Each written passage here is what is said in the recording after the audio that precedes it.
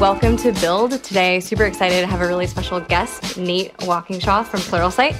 He's the Chief Experience Officer at Pluralsight. He's the author or the co-author of the book on product leadership. Yeah. And super excited to have him here. Thanks. Yeah, thanks. No, thanks for having me. I'm pumped. Yeah. So there's a lot of stuff I want to get into, especially on your take on products and product outcomes. But first, I would love to hear your story of how you got from being an EMT to a Chief Experience Officer. Yeah. So long story short is I didn't ever think I would be in product management. I didn't think I'd be the Chief Experience Officer. Like if you looked at who I was then, like patient care, even to this day, is one of the most important things that I love. And I loved about being an EMT back in the day. But yeah, I started out as an emergency medical technician. I worked in the field for 5 years full time. And that's just in the ambulance saving lives. Yeah, that's right. Yeah. Yeah. I mean, and what was crazy is that that's the whole reason empathy, that's my origin story, is the reason why I feel like I'm a much better product leader or product manager is because, you know, there's this moment in the back of the ambulance that is really tender and helps you see things from really affluent to really marginalized communities and the problems that are kind of each person is faced with that you begin to unpack and understand at a really young age. It changed my life forever. It sent me on a totally different trajectory. But the why I ended up here was more about when I was in fire and EMS, there are just a lot of opportunities to invent things to help us, help the EMTs. So while you're in the ambulance, you're thinking of ways that you can make it more efficient. There's tons of stuff going on back there that it's like, man, this industry has not like had any like looks for 20, 30, 40 years. And essentially, like our ambulance cot was a folding ironing board. And like healthy people don't call 911. And so, you know, you're going on all these calls, you know, you do 6 to 11 calls per day. And sure enough, a lot of the partners that I had were going to light duty because of back injuries. And that's where I started inventing products to solve those problems. So did you have a background in R&D, or was this just like tinkering, just coming up with stuff just because you nothing whatsoever. I mean, literally, I drew it out on a napkin. The cool thing about the fire and EMS space is that, look, you have to work 10 days a month, like it's a Kelly schedule normally. So if you're 10 days or maybe it's 248s or whatever, most of us are working second jobs. Right. And so a lot of the people that I worked with that were working second jobs, landscaping, mowing lawns, but one of these firefighters that I knew super well was actually, he owned a machine shop. Oh, okay. So when I you had access to somewhere you could kind of like... So when I came up with the tracks, he allowed me to go into the machining shop and take 6061 aluminum and shave 40 thousandths off it to learn how like a manual mill and lathe would work. And so that was like, you know, I had no craft, no training. It was all learned by doing. It was all hands-on application of knowledge.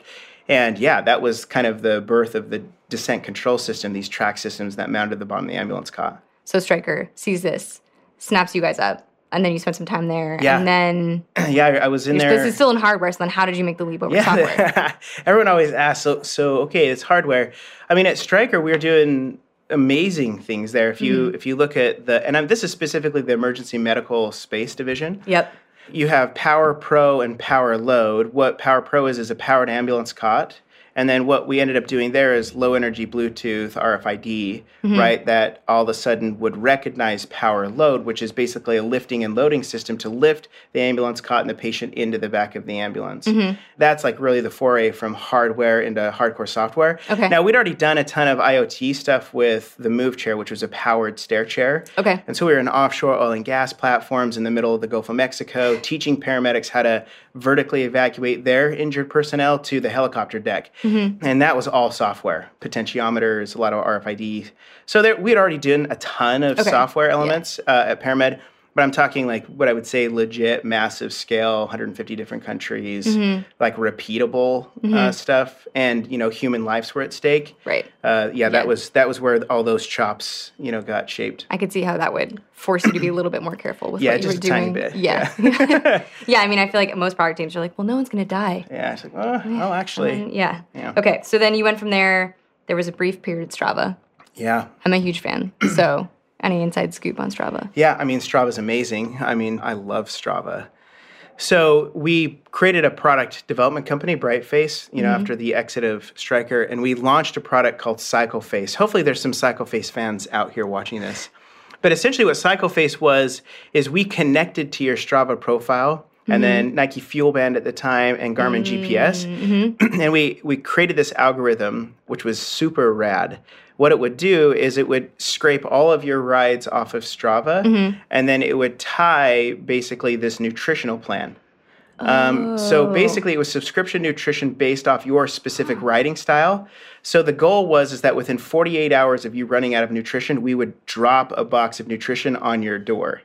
And so so it wasn't just like, here's a plan, but it was actual. It was totally legit on how you rode. So every single month, based off of your riding style on Strava, we could give you some personalized level of nutrition, and it took off like super, super fast. Yeah. We had some unsolicited, offers from different companies right away. And I'll just tell you, I mean, as you know, it's like the Strava team totally aligned with our mission, our vision, who we were. And basically a lot of the team that was there were really close friends already. And so they flew in quickly and snapped that up.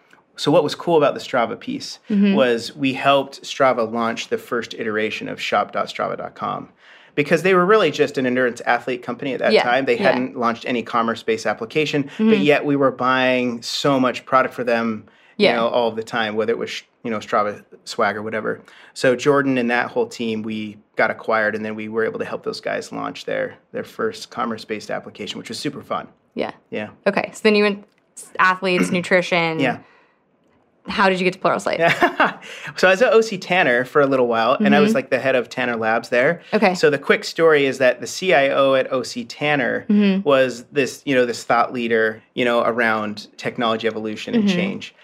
Well, we finished a board meeting at Tanner, and it literally was just a quick conversation in labs at OC Tanner. It's like, hey, there's this company called Pluralsight, and they're interested in, engaging me to make a course. Do you want to come?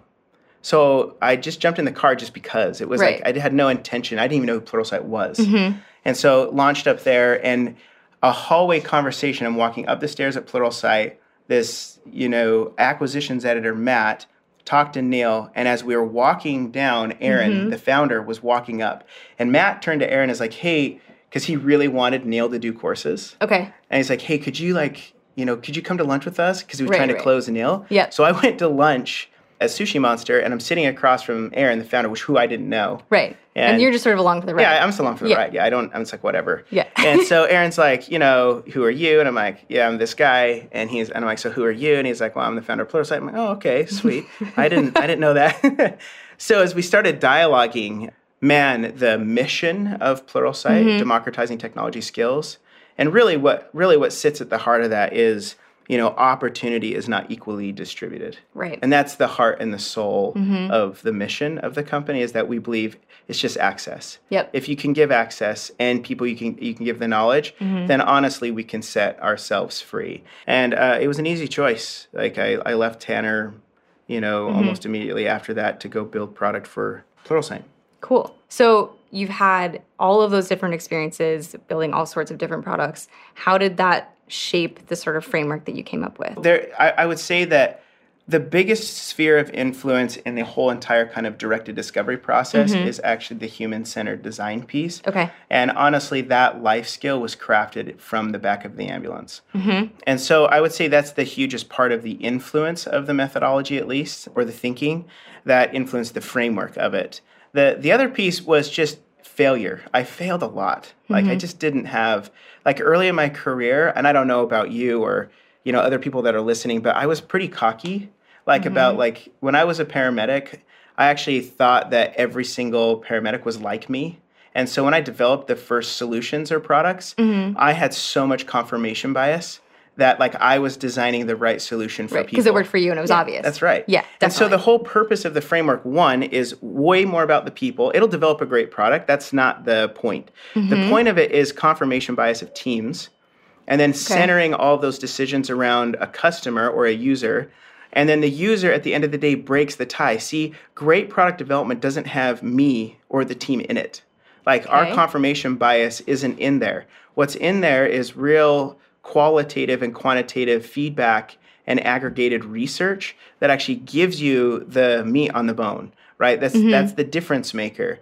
And so the whole point of the philosophical approach is really to build the most psychologically safe team possible so that you can have honest conversations about what you're seeing, thinking, feeling, hearing, and doing with the product that you're trying to, organize around. Yep. And that's like the overall impetus of the framework. And just being really real with yourself. We'll get into outcomes, but the quantitative piece, like the what you're trying to create for the world is the why. Like this is the what problem are we trying to solve and why does it matter? And then how do we honestly look at that problem to kind of unpack it? Okay. Is directed discovery the framework or is it the thing I printed out? Oh, the heartbeat of a product? Yeah. So I just did that. So that was my mind the product talk. Okay. So that the point of the healthy product heart was basically taking directed discovery, and this is an interplay from my personal life, but that's a normal sinus rhythm. So NSR, so for paramedics. And it's basically taking all of the key elements that I think you need to have to develop a product, and this is what a healthy heart would look like. Right. And then I did a fun play on, tachycardia, so that's like super fast. Yep. Bradycardia, which is super slow. And those apply to the companies that we work in. Like there's really slow product development, and it's because there's a ton of missing pieces or silos, or they're not psychologically safe. Yep. There's lots of cool, fun facts you and I can talk about on why I feel like those things will fail. Okay, well first, directed discovery. Yeah. What's the high level, high speed, like what is it? It's basically kind of philosophical framework. I want you to don't think of it as a process. Okay. It's just mile markers. Okay. So every company that I've worked at for, I'd say the last, 20-ish years, like I've needed some type of guardrails for myself, for the team to understand or orient ourselves, around the why. And there's really kind of a series of elements, but one is the mission. It has to be super clear. The vision has to be super clear. And the other thing is just who you're building for and why you're trying to solve those problems. A lot of our industry, knows them as personas. People get way aggro on, personas. It's more about the behavioral modeling behind the persona than it is about like the, kind of 4-bar persona chart we've all been used to. The other piece is voice of the customer. Okay. So being able to capture their voice, which I think is the biggest missing element. Okay. So at Pluralsight, we've done over 9,000 qualitative interviews in 3.5 years. That's a lot. Yeah, so most of our teams do around 60 interviews a week.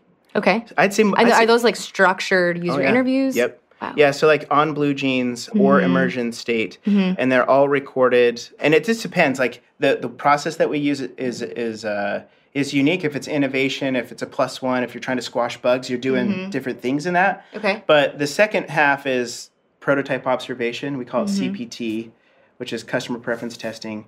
And then the last half is CCT, which is customer confirmation testing, which really is quantitative analysis. So that every single design that we ship has a big data layer that sits underneath the design comps, and it's giving you qualitative and quantitative feedback the second that you release it into, and we have staged releases. We're continuous delivery. Okay. Yep. So, when you release it to a small subset of users, I can see sentiment analysis, I can see qualitative feedback, and I can also see a quant score. Okay. And so before it ever makes it into production, we know if we've got something that's going to work. So when you dropped into Pluralsight, was this all built? Yeah. This was all set up already? Yeah.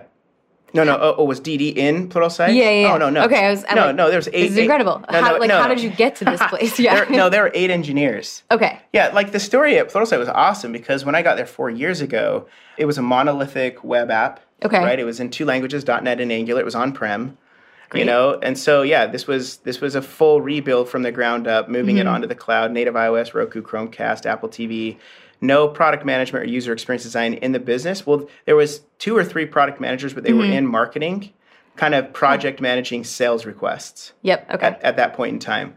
So as far as a formal product function at Pluralsight, no. So this was an opportunity to come in and just sort of like from the ground up do it the right way. Yeah, I think, everyone has their right way. This was the right way as it like pertains to me and my product development experience, but there's like every person who's in product thinks their way is the right way, so.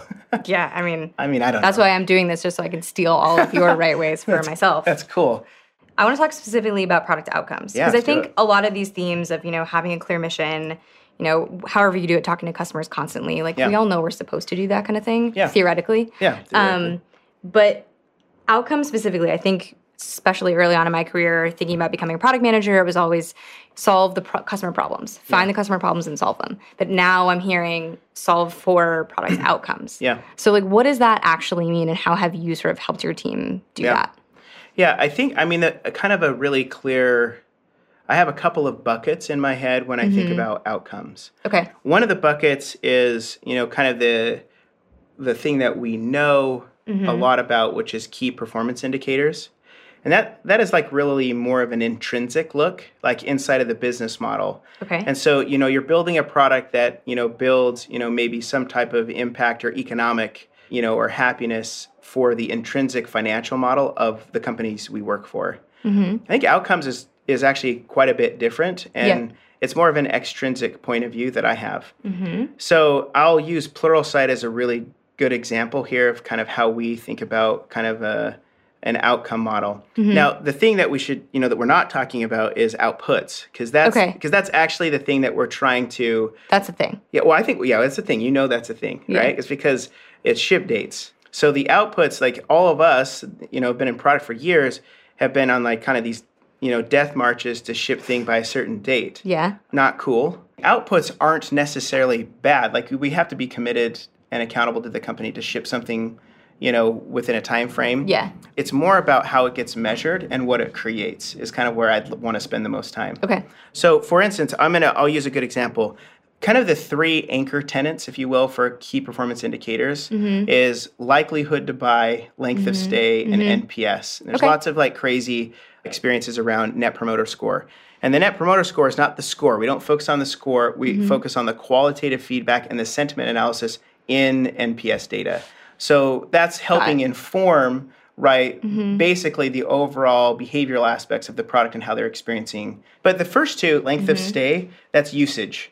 So that's really understanding, do these people really enjoy? Are they surprised and delighted by the product that we've built? And then likelihood to buy really is billings or revenue. So that's like a really intrinsic look for us. If the mission of our company is to democratize technology skills and we're to teach individual learners new technology skills to take with them, then that's impact. So it's actually how they apply their knowledge once they've learned something.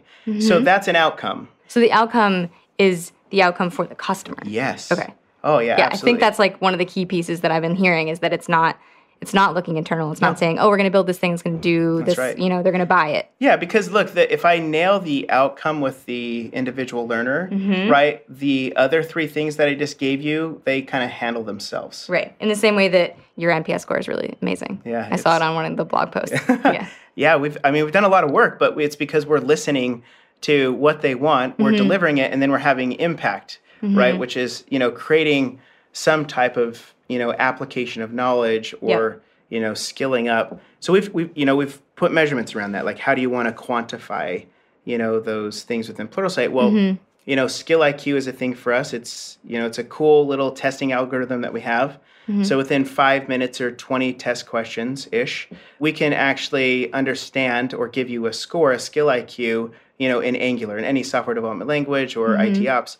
So what's interesting about that is that's a skill outcome. So that somebody learned something, applied their knowledge, and then took an assessment to see, where they were, and right, got better. scaled up, and then got better. And so that's creating impact for them in their personal life, and it's also creating impact for the company because now they know they have a person that they can count on that actually has the skills that they need in Angular. And like, look, there's a huge theme out there, like the digital transformation. Yeah, it's like super cliche. Like the under the hood of that is, the real work, which is, you're going from on-prem to the cloud. Well, that looks like COBOL into Java. And that could be thousands of developers that know COBOL with an average tenure of 15 years, trying to learn a new language or framework, and they're trying to write new software into Java. That is impact. That is outcome. So how do I move all of those individual developers from COBOL engineers, into Java engineers? And we want to measure that piece. That piece is important to us. Talking to someone who is sort of has less of a broad scope. Yeah. How can they take what they're doing today and like turn it into an outcome focus? Yeah, that's great. Is it just reframing the problem that they're solving? Like how can people start doing that right now? Yeah, I think where do you start is kind of what I hear there. Yeah. So if you don't understand the first three things, like the usage of your product, right, the length of stay or the billings, like the actual value that you're generating for whatever you've given them, and if they're happy about it, if you don't know those three things, it's really hard to do anything else we just talked about. Right. Because I don't know if I'm actually going to impact those outcomes or not. I have no idea. So the core of this is go grab, if you're a subscription business today, go grab all of your subscriber data and go look at the likelihood to buy, so your subscription revenue for that cohort, look at their usage patterns and see if they're happy. Because the best thing about this exercise is it tells you what not to do. Okay, give me an example. Yeah, it's great. You know, at Pluralsight, we didn't start out as the technology learning platform. We were a learning platform. Okay. And that could have been, there could have been like beer making classes, on there. Like, so where do you focus? How do you focus? Well, when you go and do this analysis, it was pretty easy to see that the people that loved what we did and paid us the most amount of money and stayed the longest in our app and were super happy were software developers. Okay. But when you looked outside a 1-step, 2-step, or 5-step adjacency, like people that were out there that were not really developing content for, and we're like, I remember we had wedding planning videos, I think, in there. Like, it was cool. Those people, they weren't staying long. They were churning out of our product. Their utilization was low, and like the happiness score was pretty bad. And the reason why is because we hadn't built a personalized experience for them, right? The content really matched or meet their needs, in their moment of need. So that's what I'm talking about. It's like, how do you create an outcome for a software developer? Well, look, that learning experience for a developer, very, very different than someone that's a creative. Yeah. Right? Because they're visual learners. Like, developers are command F'ers and they want to search and get back into workflow. Yeah. Creatives are like immersive and like they want to, dive in. So that's a great way to look at, length of stay, likelihood to buy, and NPS. So once I start from there, then I can say, okay, this is who the customer is. This is who we're building for. What problems are we going to solve? And that was the last thing I said, which is, so we want to give them a skill. We want to teach them something to skill them up. And so now we want to measure the outcome of the time it takes them to learn and grasp, and attach a skill IQ to their profile. So average number of skill IQs per an individual learner, that's really important to us. And it's because they've gone on a learning journey, they've applied that knowledge, and then they've actually given themselves an artifact that measures it. Yeah, that's true. Is that cool? Yeah, that's awesome. I think I'm just trying to think about how we could measure those outcomes for our customers. And we have some ways that we can do it because we're sort of involved in the buying cycle with them. But I think that's interesting for people to think about. Sometimes the impact might be something they can't measure. Yeah. So how could they get some sense of whether what they're doing is actually creating the outcome for their customers that they want it to? Yeah. I mean, I don't want to say that there's vanity ways, but there are looser outcomes for us. So I'll give you social proofing as a good one. So for skill IQs, what you can do with skill IQs is attach them to your LinkedIn profile. Oh, okay. You see what I'm saying? Yeah. So like that could be another way. If I didn't have any of that other data, I could look at the day that we launched skill IQ, the number of skill IQs and the attach rate right in the open social sphere, and then see if that started to gravitate to statistical significance. Right. So have people decided to put that on Stack Overflow profile, LinkedIn? Is it showing up on any other credential for job interviews and resumes? Yeah. So that's a great way to know that, okay, this credential is representing their body of knowledge. It's actually showing up in front of the rest of the world, and they're using it, to maybe skill up or get a job or a new job or a promotion. Okay. Does that help? Yeah, that makes sense. When you were coming up with this framework and implementing it at Pluralsight, how did you teach the team about it? Yeah. Was it easy? Did it take a long time? Do we have hours to talk? Yeah.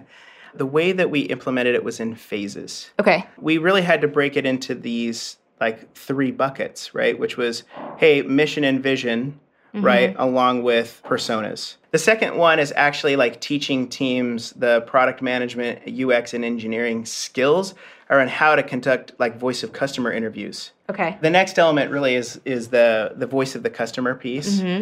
Ethnography, learning how to read body language, arms folded, legs crossed, eye contact, tonality, all of that awesome work that it takes to kind of unpack really what's going on underneath the hood. Yeah. The other thing is that things that are nuanced, product management, UX, and Eng, their roles in our organization as far as what they do, how they work, they blur. The lines when it's in discovery work, they're all blurring. An engineer will do an interview. They'll moderate a full-blown interview. They'll do all of the questions, right? We feel really strongly about that here, that the whole team is part of that process and everyone's talking to customers all the time. Yeah. And for instance, how committed we are to it. If an engineer can't make a voice of the customer interview, we cancel it. So what's part 3? Yeah, and then part 3 is the customer confirmation piece. How to do CCT. So how do you embed analytics and what things do you want to measure? What types of things do you care about? Okay. And that's really the qualitative and quantitative feedback on the releases and then also the outcomes. So are you starting to see some proof points around the outcomes? And then also is the experience the second you give it to them, is it actually meeting their user experience needs, task flow needs. Yeah. Okay. And the last piece is that in CCT is data, right? The data science, ML, kind of AI side, we haven't gone deep there. But when you're using a lot of recommendations or inference, right, you're testing the data science model that you've built that's been engineered into the behavioral model of the user. Yep. And so you're wanting to make sure that those things are airtight as well. How does the team remain flexible and responsive to customer needs when there's so many steps? Yeah, it's organizational design. Okay. So, they're all cross-functional, co-located. They all sit together. The frame of DD that I've just kind of given you, those are mile markers. So the point that I'm trying to make is if I've got, 30, which we have, 35 or almost 40 of those teams today, like the way that they use their discovery interview process, the VOC, the way they capture it, we don't care. Like every single person has their different interview style. The point is that when they actually ship something into production, it's making sure that they're delivering value that doesn't have confirmation bias in it or gender bias in it. You have to give something that is tangible because watch what happens. If you ship something that doesn't work, you actually need something to go reference to know where the team actually created the mistakes. So, in that voice of customer or in the prototype, it's super clear for our teams to say, okay, I obviously, jaded this design a certain way to kind of present an experience. And we have had these problems. It's just the old days is we used to just build and ship, throw it over the wall, ship it, and then find out that they didn't like it, or if they did or didn't like, we didn't really know. The point is you want to avoid the actual writing of the codes, right? So you have a high degree of confidence that you're building the right thing. My question would be for people who are at teams that are sort of earlier stage who might not have the time. Yeah. How do you approach that question? Sometimes it might be faster just to code something. There are times that I think that totally applies. So if it's a new idea that you've never done, that's high risk just to code it up and launch it. Right. I think that's high risk. When there is a better way, and it's when we talk about speed, was it at another 12 hours? To go do a couple of interviews to find out, okay, we're directionally right. Yeah. I'd push on the time. There are things if I have a high degree of certainty, something's in prod and I need to squish some bugs, you're not doing any of that stuff. Right. But if it is a +1 that's going to change the flow, the affordances, then it's probably worth some checking, covering your rear end a little. Yeah, and doing some qualitative interviews and then punching it back out to production just to make sure that you're good. Because look, the risk. This is your brand. This is your product. This is your experience. Right. So the second you give something to the world, you can't take it back. So if someone listening wants to learn how to actually put this all into place, is there a resource? Is there a course? I've just tried to give everything away for free. So if you just go to medium.com and Walkingshaw, everything around, directed discovery, and then I have part 1, 2, and 3. It's actually a pretty big series, but I put an awesome playlist in there so you knew the mood I was in when I was writing it. That's awesome. It's a pretty sweet playlist. But basically, that whole part 1, 2, and 3 series is the double click into this work. Yeah, I think there's a ton of content out there, plus the book, Product Leadership. Yeah, so I have one quote that I asked Martin about that I want to ask you about as well, boy. Which is my favorite one from the book. Yeah. Which is the one about daily swims in the sea of ambiguity. So you just gave us this whole framework on how to have less ambiguity, but still that's sort of the essential part of being in product. Yeah. What does that quote mean to you? Yeah, that embodies the work that we do, I think.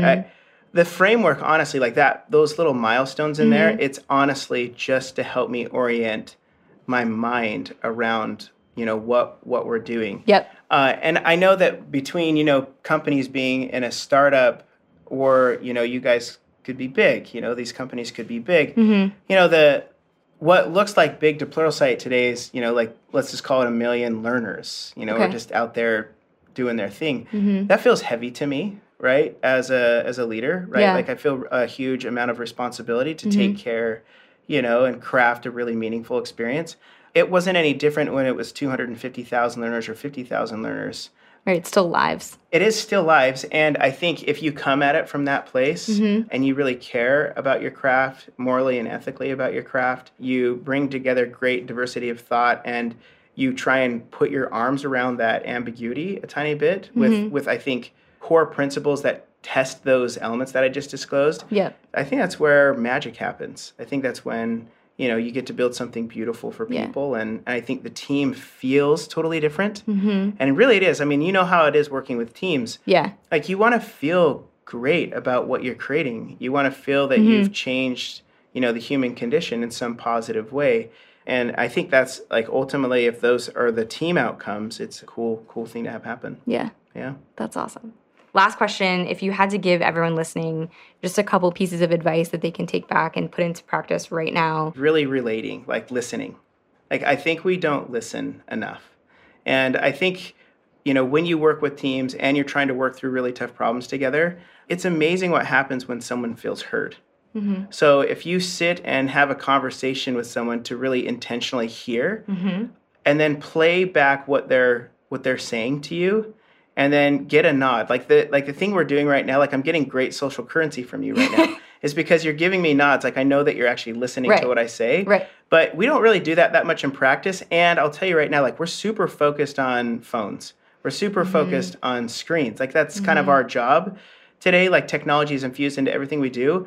But when you are actually interacting with your teams, human to human, honestly, like the art of relating with another person, to listen to them, to play them back, to let them feel heard, watch what happens. Like there's this opening between like people and it creates this awesome sense of connection. I think that's, what we need to do more of. Okay. So listen? Listen, yeah. Awesome. Yeah. Well, Nate, thank you very much. I really appreciate you coming on the podcast. And to everyone listening, obviously, shout out Nate in the reviews. 6 stars only. I need a couple more 6-star reviews. Nice. What does that mean, 6 stars? I want some 6 stars. Yeah, it's Apple doesn't have them yet, but we're on a campaign to get them. Oh, let's get 6 stars. 6 stars. Yeah, okay, 6 stars. Shout it out. 6 stars. And give me some feedback, Maggie@drift.com. Thanks.